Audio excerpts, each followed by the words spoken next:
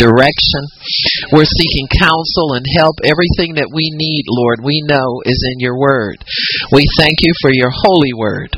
It makes us alive. It helps us, encourages us in every way. And I thank you to open up understanding through your word today. In Jesus' name, amen and praise God. So we're still talking about strategies related to prayer and related to our life in God. And so since our focus generally is on things related to your relationship with God and also your stand in life and getting success in every area of your life, I thought I would talk today about victory ground, how to make sure that you're planted on victory ground. What does victory ground mean? We know that we are in a war of words, pretty much. A war of wills and a war of spirits, a spiritual warfare. We know from God that the battle has already been won for us. And what does that mean? Well, it means that you're not deciding anything, and God's not deciding anything when you go into prayer. It's already decided. So the only thing you have to do is make sure you stay on the winning side. And the winning side is always God's side. Don't get any flaky ideas about anything else. God's side is always the winning side. And so you want to make your stake and make your claim in God's kingdom and make sure that your stance is one that will bring you victory. So in every situation in life, we have to take a stand. We have to make a declaration. We have to declare what we believe. According to what we have decided, we want the outcome to be. For instance, if you want the outcome in your household to be peace, then you make your stand in peaceful ways in your household. You do things that pertain to peace. You don't come in trying to lord it all over everybody and have your way all the time and hold the house hostage because you want to do it. We are peaceful people. God has called us to peace, is what the word says. And so you make your ground, you stake your claim in peace, and you do things that lend toward peace. You make your activities peaceful activities. You entreat people instead of hollering at them, things of that nature. Now, we all go off sometimes. The devil set a trap for you right in the middle of a worship service if he can, But we repent and we come out of it because that's not what we prefer to be like. That's not what we prefer. We prefer to be people of peace. Amen? And thank God for the blood of Jesus that continually cleanses us from unrighteousness and lets us know we're forgiven so that we can again make our stand on victory ground. We can get over on the ground of God's Word and we can take our position there. One of the wiles of the enemy is to work through lies and deception. Many times he will give people ideas and tell them, that'll work because look, everybody else is doing it. And you get out there and try to work it. How come it is this way that God will let some stupid stuff work for some people and he don't let it work for you? That's a good place to be. I'm telling you, because you are favored by God to only go so far in your stupidity. Because many of us could go way far if he didn't. You understand what I'm saying? If he said, no, wait a minute, you know me better than this. I got better things planned for you. Don't get over there like that. And so we have to realize that God positions us in this life so that we can be assured of our victory. And so one of the things that we have to do is maintain victory ground. Always side with God's Word.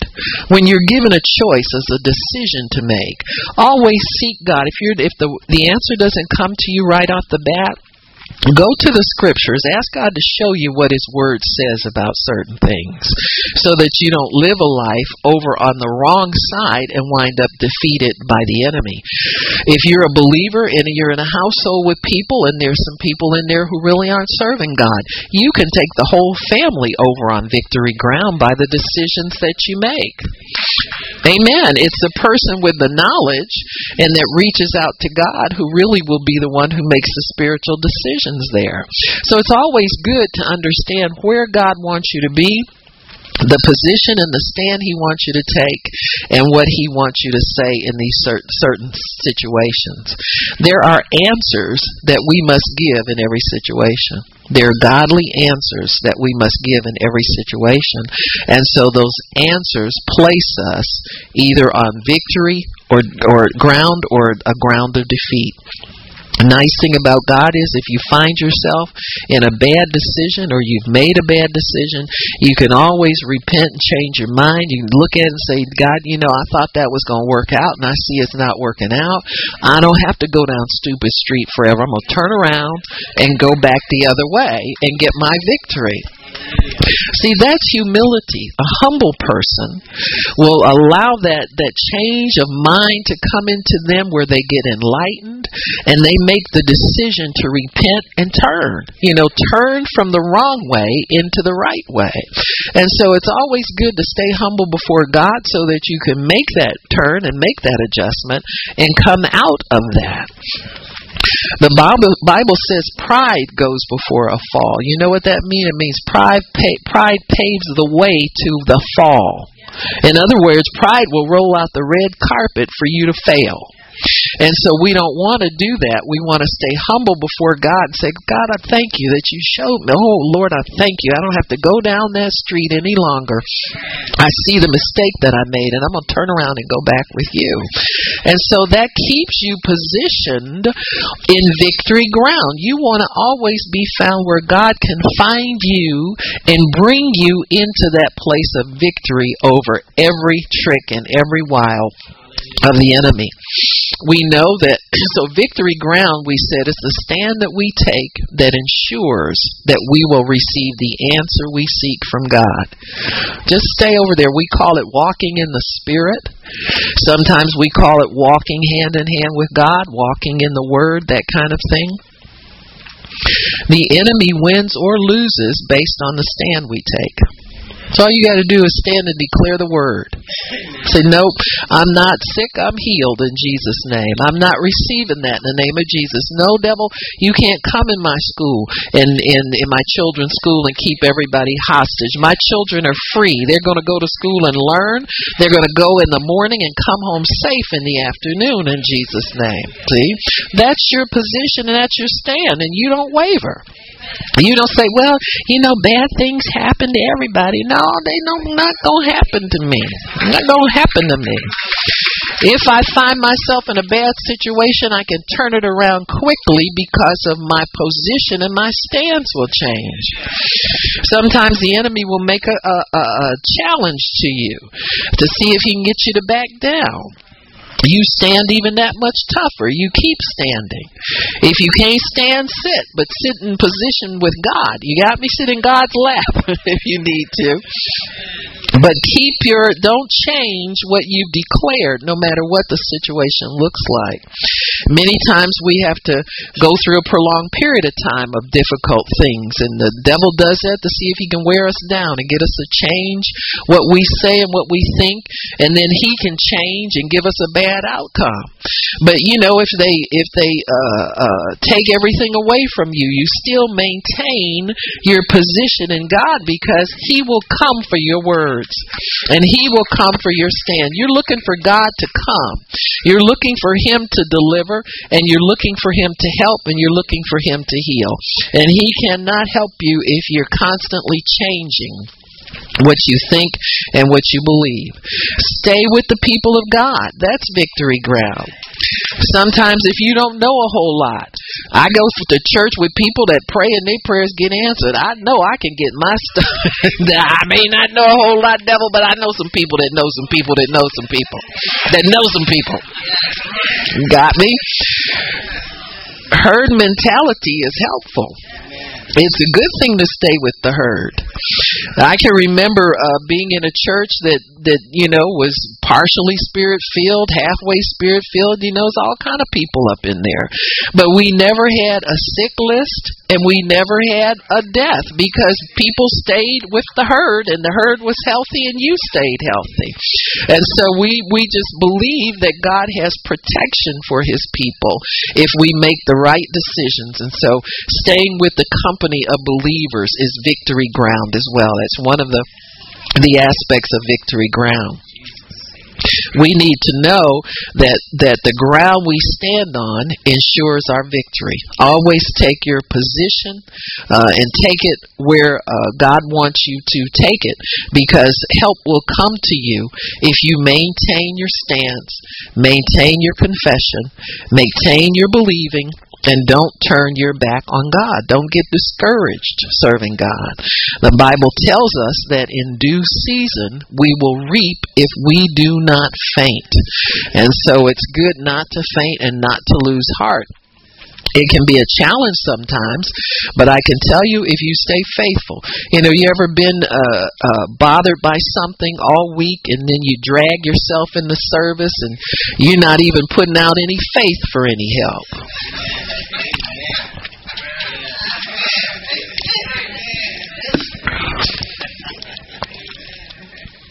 That's a Selah moment.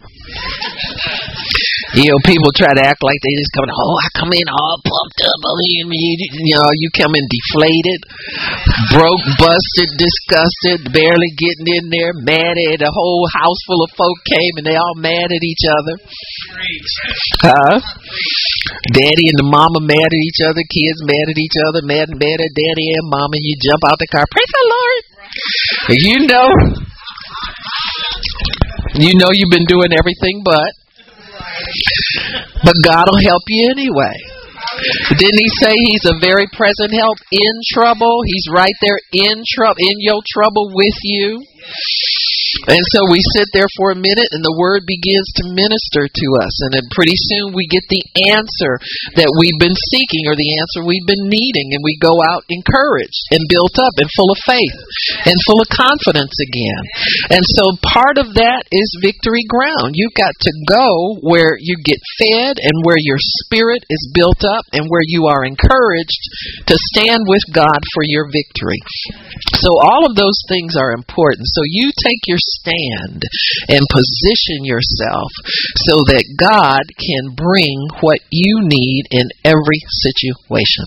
So a major portion of your victory ground, what do we mean we say that? Well, victory ground really includes the things that you believe that are essential to you getting your victory in every situation.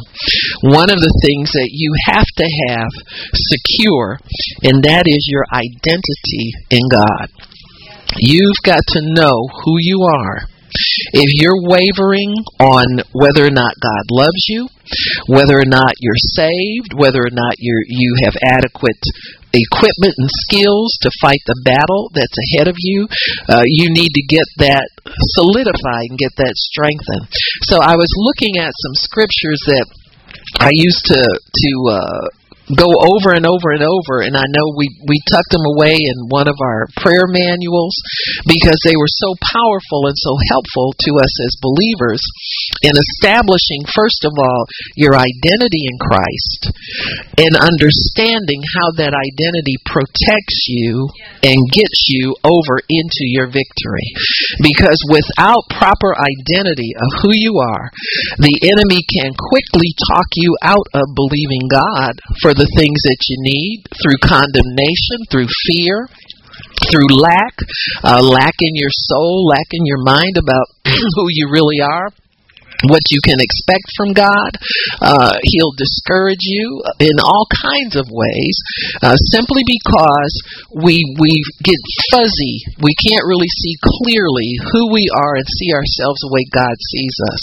So I thought I would refresh us in some of these things. Some of them might be new to some of you as well, and hopefully you'll go out of here with a new perspective on who the devil really is fighting. See, it's not really so much about how much word you know, how long you've been saved. See, these are the things that run through people's minds. The devil will run them through there if you don't run them through there. But whenever we have difficulties or problems, this feeling of inadequacy is something that's really hard for us to shake. It's hard. It's almost like some kind of glue that'll stick to you. You keep messing with it, trying to get it off of you, and then it just more and more and more. And so if you're not careful, you will get yourself bogged down into a mental battle of trying to prove who you are. You ever seen people like that?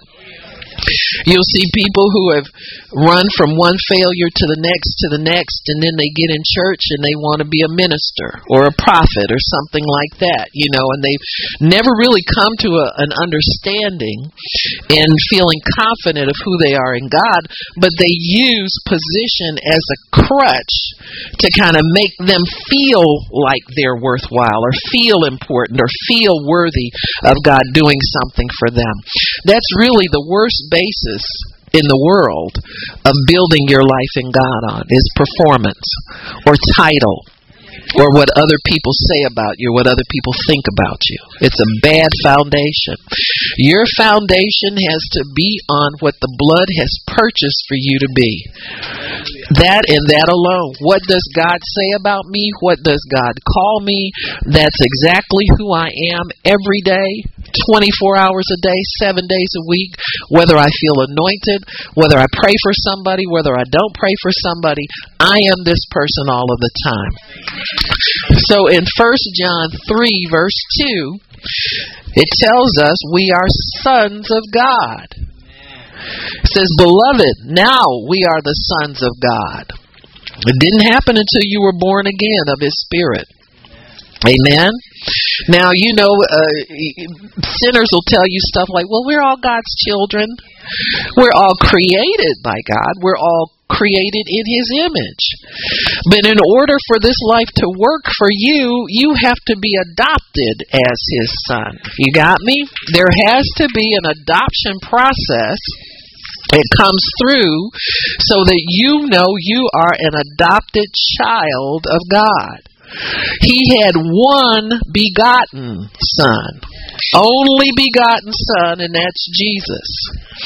Jesus gave His life and shed His blood so that God could adopt many sons and daughters, but there's only one begotten, and that life was sown so that more could be raised up. And so, as sons and daughters of the Most High God, we have to have this spirit of adoption in our lives. The Bible says, whereby we cry, Abba, Father. I can remember when I was first saved, and at first I would call God, then I pray to Jesus, and then one day I started reading the Bible, and it says, "Beloved, now we are the sons." I said, "I'm a daughter of God." I said, and I began to address God as Father. See, that's the spirit of adoption that comes upon you. When you are adopted, sometimes adopted children, if they haven't had parents, they haven't called anybody mama or daddy for a long time or ever. So you got to get used to it. So I encourage you, get used to it. Get used to thinking about God as your Father and go to Him as you would a father. Many times when you're an adult, boy, I wish I could talk to Mama now. I wish I could talk. Both my parents have passed away, but I just wish I had. And then I think about it. I said, I've got a Father I can talk to anytime. See, I'm adopted by God. I am His daughter. So as children of God, the Bible tells us that we should be imitators of God, like dear children, like beloved children. And so He says, we are the sons of God. And what manner of love God has bestowed upon us. So His adoption of us is an indication or an expression of His love. People don't adopt children unless they love them and they have a place for them in their hearts. Many times a couple maybe has tried to have children, unable to, but they have this desire, this love in their hearts that they want to shed out on some child, and so they will adopt a child because they have decided that they want somebody to love. And so that's an expression of God's love, that He wants us so badly to Himself that He gave the life of His Son for the lives of many, that we might receive the spirit of adoption and we can come to Him as our Father. And that's a great love. He chose to adopt us. Your natural parents didn't get to choose you. Amen. We all came here that way, so no harm, no foul. You know what I'm saying? I say nothing against natural born children. But you didn't choose one another. God chose you. See, you have been chosen. Amen. You are chosen of God. And so that's very, very important for us to understand that we are the sons of God. Galatians 3:13 tells us we are purchased of God. When we are purchased, that means we are bought out of a certain life and bought into another life.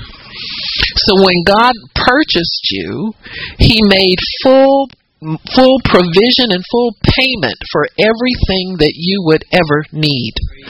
So there's nothing lacking. There's nothing still needing to be paid. There's nothing still needing to be done. All we have to do is believe. Just believe these things are true. Believe they are so. And believe God has done them. In Galatians 3:13, it tells us we are redeemed from the curse of the law.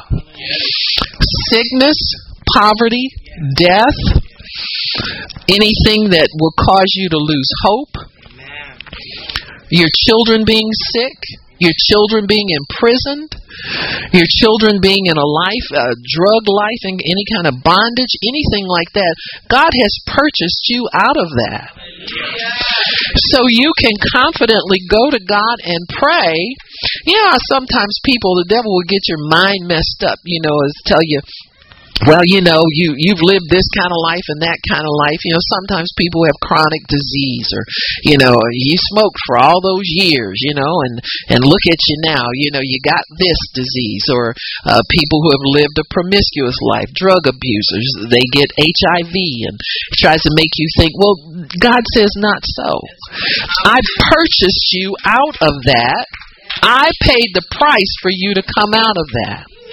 See, in the natural world, there is no price to pay to get you out of certain diseases, to get you out of certain types of a lifestyle. But Jesus paid the price for God to come and rescue you out of that. And when God rescues you, you are rescued, folks. There's no two ways about it. If God has forgiven you, man cannot hold anything against you. If God has made provision for you, man cannot take the provision away. If God is satisfied that your sins are paid for, then your sins are paid for. And you live the life of a holy and a righteous person. So that's one of the other things that God has given us in our new identity. We are a holy people. We are holy because God is holy. If God's Holy Spirit lives in you, that's the greater one. So He has a greater life than your old life. He has a more powerful life through you than your old life is. So this is your new identity. You are sinless. You are guiltless. You are beloved. You are redeemed. You are purchased out. The devil has no claim on you because God has made full purchase of everything that you need throughout life. Imagine if the day you were born, you could be guaranteed perfect teeth, perfect hair, perfect eyes, perfect. And that's just the superficial stuff. No failure in anything you set your hand to. You can go through school, you can accomplish anything academically that you ever wanted to accomplish. All of that's laid out before you because God has redeemed you from any life that would be other than successful. He has purchased us into a life of success. 1 John 4:16 tells us we are loved by God and we are accepted in the beloved. Ephesians 1:6. You ever be around people that want to make you feel not good about yourself? Want to turn their nose up, not want to be around you, make you feel inferior, say mean things to you, point out your faults, etc., etc. Well, that's all been done away with because you're accepted in the beloved of God. You're in His inner circle, in other words. You're in His close circle of friends. So God has accepted you, and if God has accepted you, whatever man says about you is totally secondary. So you don't have to put up with the devil's trying to put you down based on mistakes you've made, or put you down based on your lack of, or put you down based on some ability that you think you should have that you don't have. You're accepted by God. He loves you just the way you are. If there's anything you lack, He will provide it for you. He will provide opportunities for you. He'll provide training for you. He'll open doors for you. Just be ready to go through them when He opens them. That's all I can tell you, because many times that's us. We stare at it, oh, is this for me? Yeah, it's for you. Go through it and see what's on the other side of it, because God has provided all of those things for us. So we are accepted in God's close inner circle. When John, the disciple, talked about being the beloved disciple, they characterized him as the one who always was leaning upon Jesus and close to His breast and hugging Him and so forth and so on, because he knew that he was accepted by God. And in order to show it, he went about it demonstrating it all the time. And I think that's a good thing for us to remember. We can demonstrate our closeness to God all the time. We can worship Him. We can talk to Him. We can fellowship with Him through His Word. We can have time with Him on a consistent basis, and we're never left out. We're never told He doesn't have time for us. We're never made to feel like we're not adequate or there's something between us and God. There's never anything between us that cannot be eliminated by true repentance in our heart. Just get in your heart to where you accept God again, and He'll be your friend over and over and over again. He'll show you over and over and over again how much you are loved and how much you are His beloved. You belong to Him. It's a personal thing. It's not something that you have to get secondhand from your parents or secondhand from. You can have that personal relationship and personal touch from God. And once you understand how much God loves you, it's hard for the devil to talk you out of anything. It's really hard for him to talk you out of believing for God's goodness, believing for good things to happen, and believing for a good outcome. So we all understand this, and we all know this. In 1 Corinthians 5,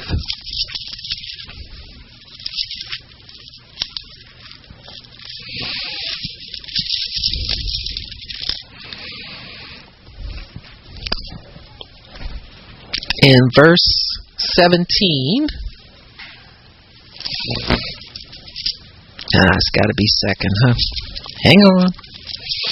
2 Corinthians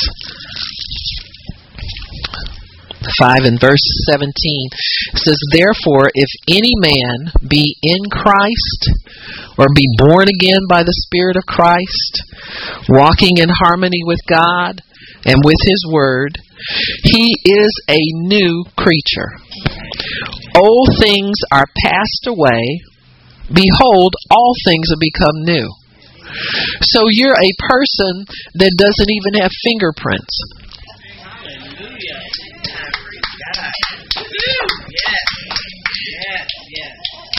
Once you're born again, you have a totally new. It's like being in the witness protection program, but you don't really have a past. It's better than that. It's perfection. See, your sins have been washed away.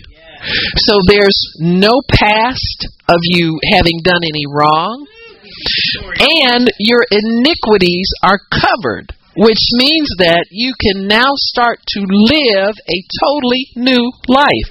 So you're a person who's never really been born before. No past, nothing but a present, and a good future in God. So you don't have to worry about somebody coming up to you and saying, remember when we used to smoke dope together? No, that person died. I didn't smoke no dope with, no, I really didn't. You know? It's amazing. I can remember when I was first saved and I was kind of upset because a lot of the people I thought were my friends didn't call me anymore, and so I began to read the scripture, and God says, well, they're not going to call you because you don't exist anymore.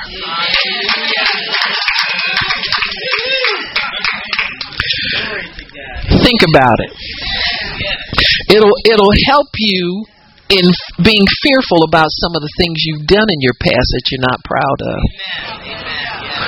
See, God has purged our consciences already. And the enemy will come to us and try to work us up about a fear of something that doesn't even exist anymore. See, when your sins are washed away, there's no record of them anymore. God says, I remember them no more. And if God doesn't remember them, who are we and who is the devil to keep bringing them up to us? He remembers them no more. So as far as God is concerned, those things never happened. Why would he keep an account of something he's forgiven you for? He ain't like that. See, he ain't like that. He is not like that. And if you got friends that keep bringing things up, you need to lose them like a bad toothache. You got me? Because there's no recollection. Amen. Our sins and iniquities he remembers no more. So you can try to talk to God about them and make him remember them, and he refused to remember them. That's why them stupid conversations with God go nowhere. You can't make him remember. God, I just feel so bad about so-and-so. Remember, do you ever get an answer from him in them situations? So you're feeling bad about it really isn't going to change anything. You might as well accept your forgiveness. Just accept the atonement. You're a new creature.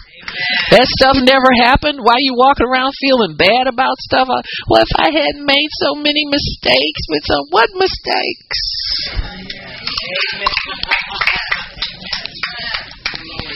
What mistakes? If you confess them, they're forgiven. They're purged by the blood.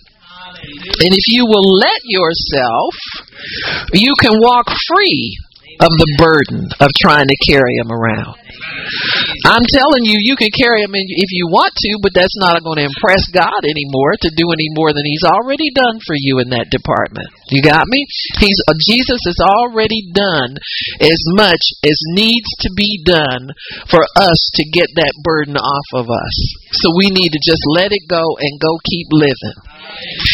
Well, Barb, that doesn't seem fair. It doesn't seem right. I know, and you keep trying to think about it, it's going to blow your mind. So you might as well go ahead and accept your forgiveness, accept the atonement, accept your freedom, accept your failure. Your liberty, forget your failure, and go on in God. He would much rather, we're more used to him being unburdened and free than we are carrying around a bunch of stuff that we done way in the past. You think you're impressing him by feeling bad about something. Well, I just feel so bad. You can do that if you want to, but that's not going to pay for anything to be. You might as well just go on and receive your forgiveness, receive the atonement, and go on free so that you can believe God for better things. That's why the devil likes to condemn us, because it's hard to get your faith to work through a web of condemnation. All it does is every time you get ready to pray, it snatches the prayer back and makes you feel bad. Snatches the prayer back and make you feel bad. The best thing you can do for yourself, God, and the people you love is to get yourself free from that nonsense. And I'm telling you, he's paid for everything. So you've never existed before, so really you're a blank tablet. You're a book being written every day that you live. So what are you going to let God write about you in your book today? What'd you do for him today? Well, I spent 20 minutes feeling bad about it. Now, we told you your feel bads are not doing anything for God. No, the Bible says we have a better covenant based on better promises than the old covenant. I bet you don't find, listen, Abraham took his wife down to Egypt and pimped his wife with it was in the palace, don't get me wrong, the boy had taste, but shut up.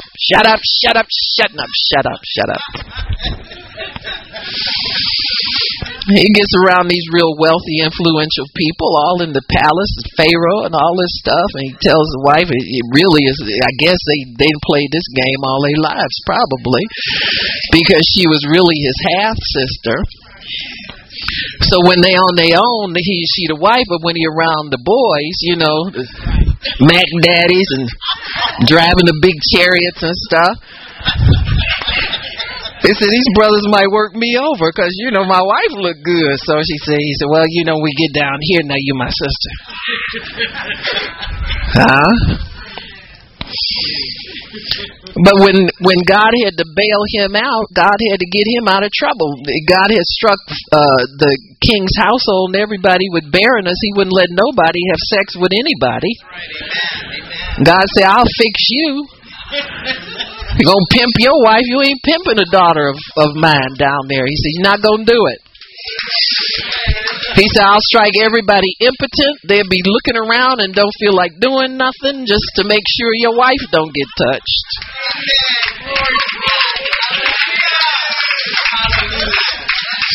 Now, parents, y'all need to be taking notes. Because if you want your children to stay pure, that's a good way to believe God for it. If he struck everybody in Egypt.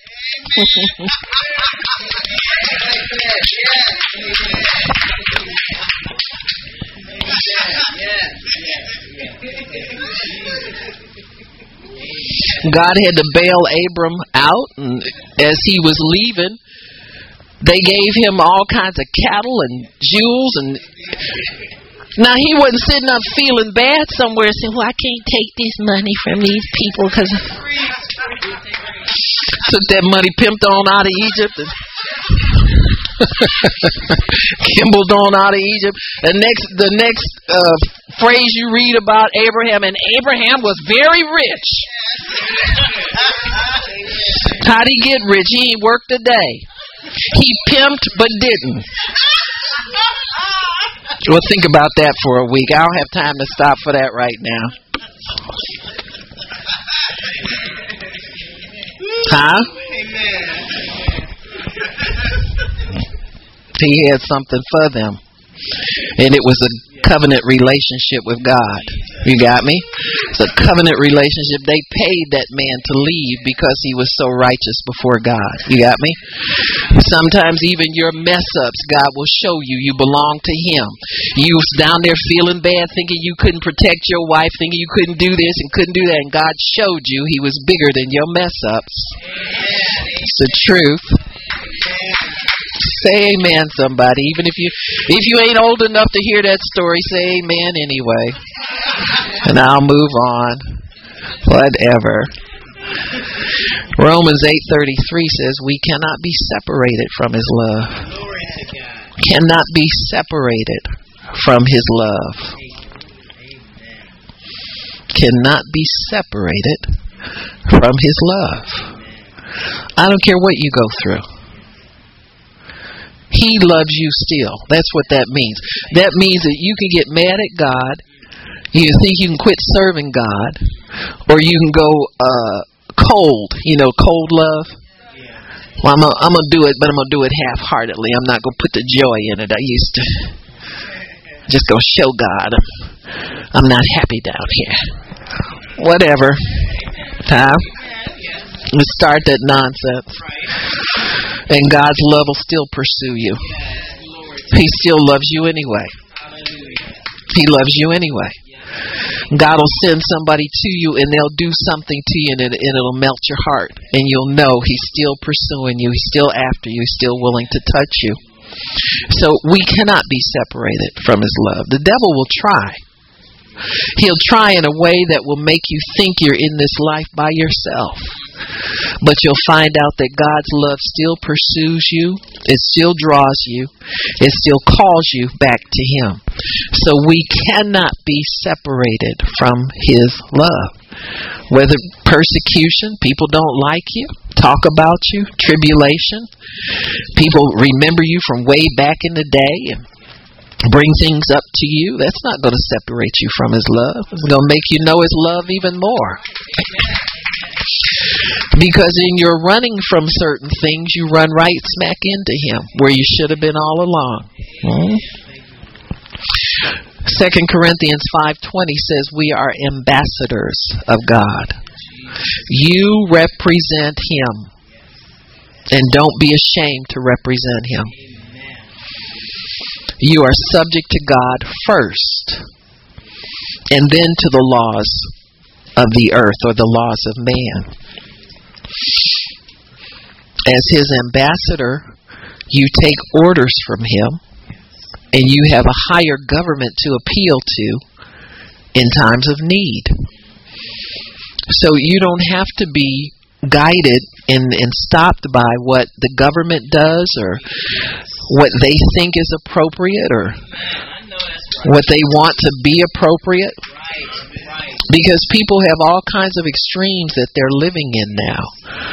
You know, there was the guy that was appointed CEO of Mozilla Company, and they have, you know, what's that thing, Firefox? Some of you have it on your computer.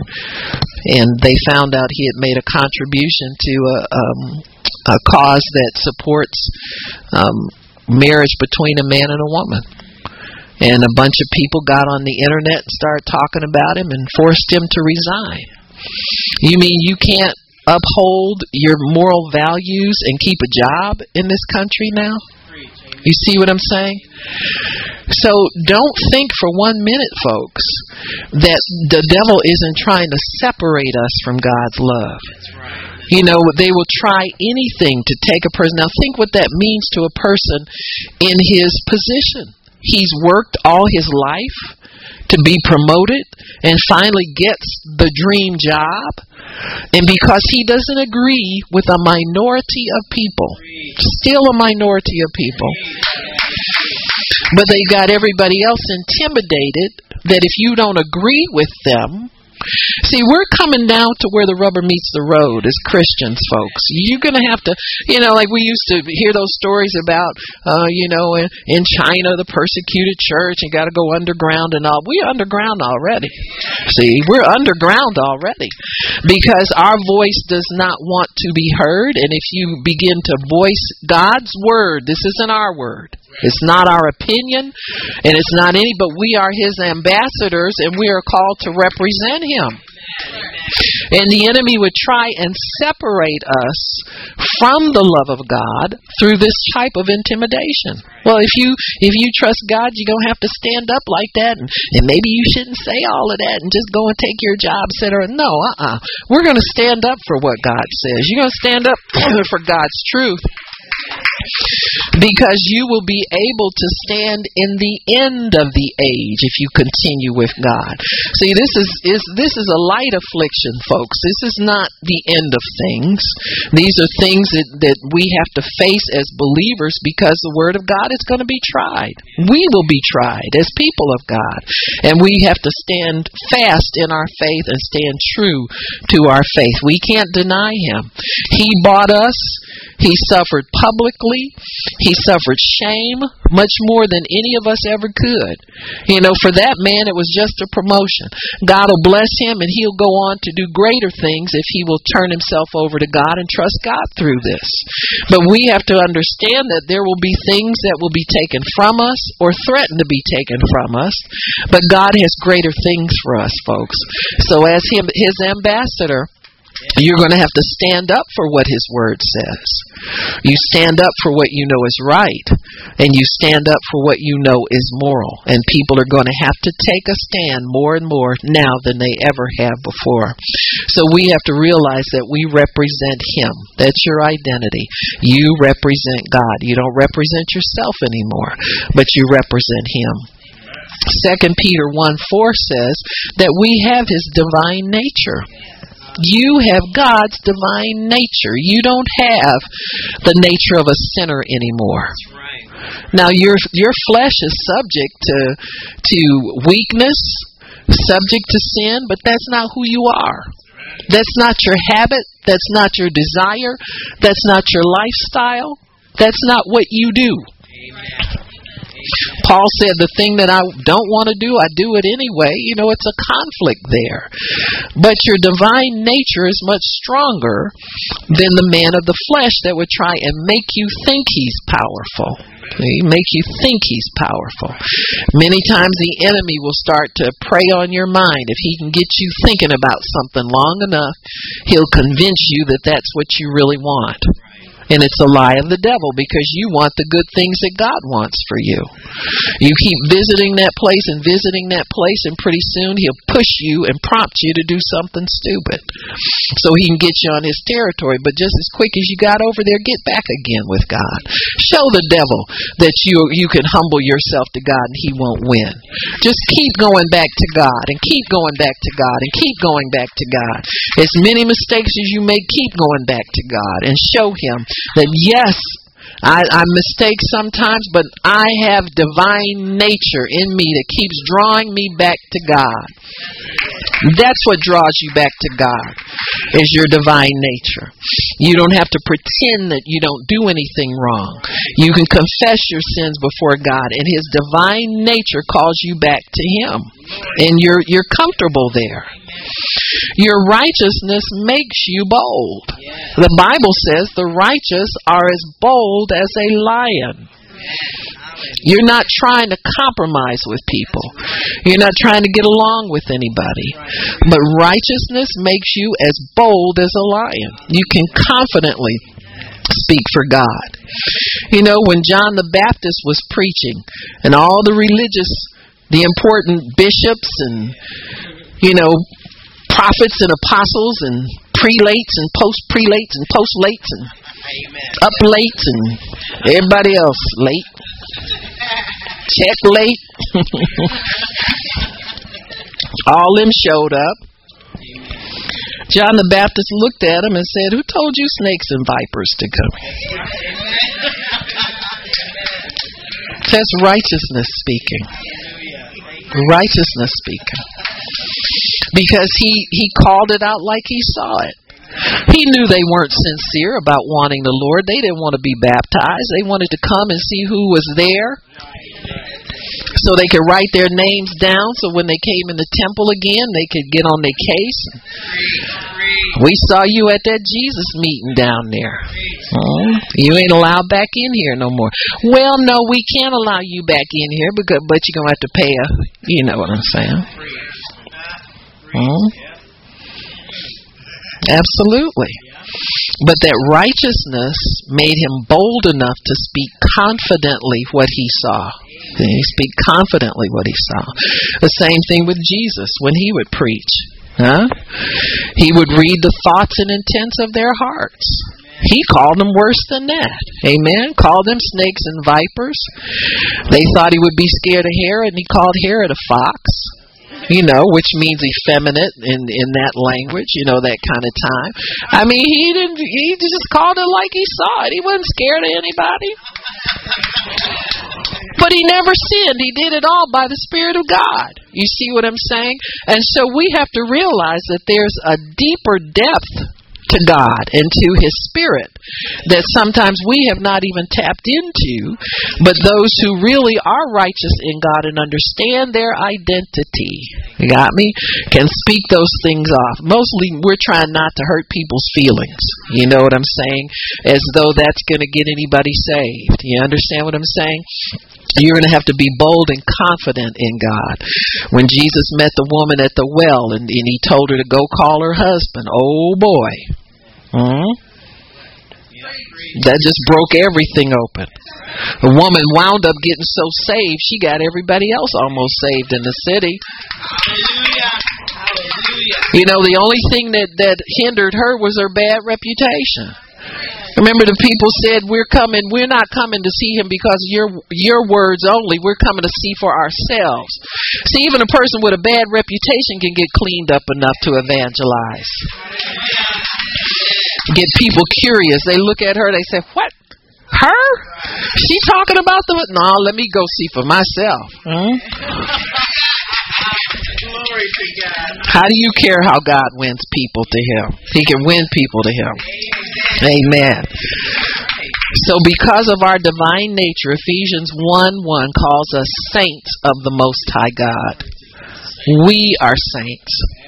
A saint is a person who is set apart by the Spirit of God. And that's us. We are sanctified by His Spirit that dwells in us. So we are saints of God. Ephesians 1:3 says we are blessed of God.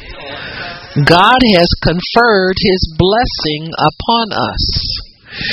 By redeeming us from the curse of the law, God has blessed us with all spiritual blessings in heavenly places in Christ Jesus. What's blessed cannot be cursed. It cannot be cursed.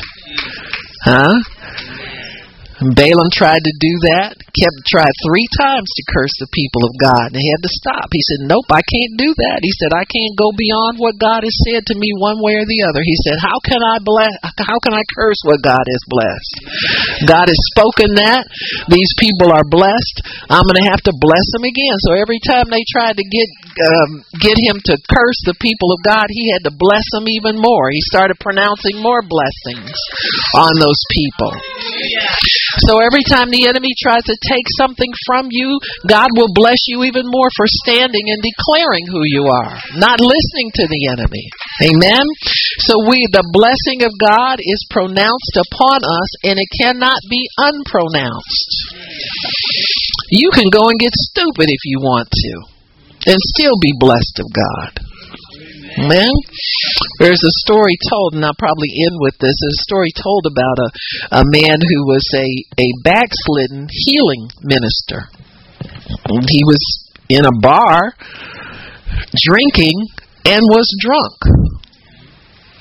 And a gentleman sitting on the bar next to him fell off the stool with a heart attack. And that man went over in the corner, repented before God. God sobered him up and anointed his hands again. He prayed for that man. That man was healed. See, you can't curse, but you can try to curse yourself and get stupid and walk out from under the power of God. You can run as far away from God as you think you want to go, but you are blessed still. Look at Jonah. Went all the way down in the belly of a great fish, came out and still preached the gospel. This thing won't leave your life, folks. I don't care how much you try, how much the devil tries, how much anybody tries.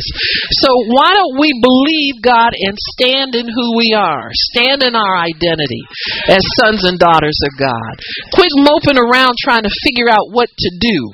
And go to God and tell God, you know, God, I believe your word. I believe what you say is true. I believe what you say about me is true. And I believe I can do all things through you because you strengthen me in everything I do. Amen? Why don't we stop? Father in heaven, we thank you for the opportunity to come before you and hear your word. Amen. Lord, we thank you for your blood, Jesus. It makes us know these things.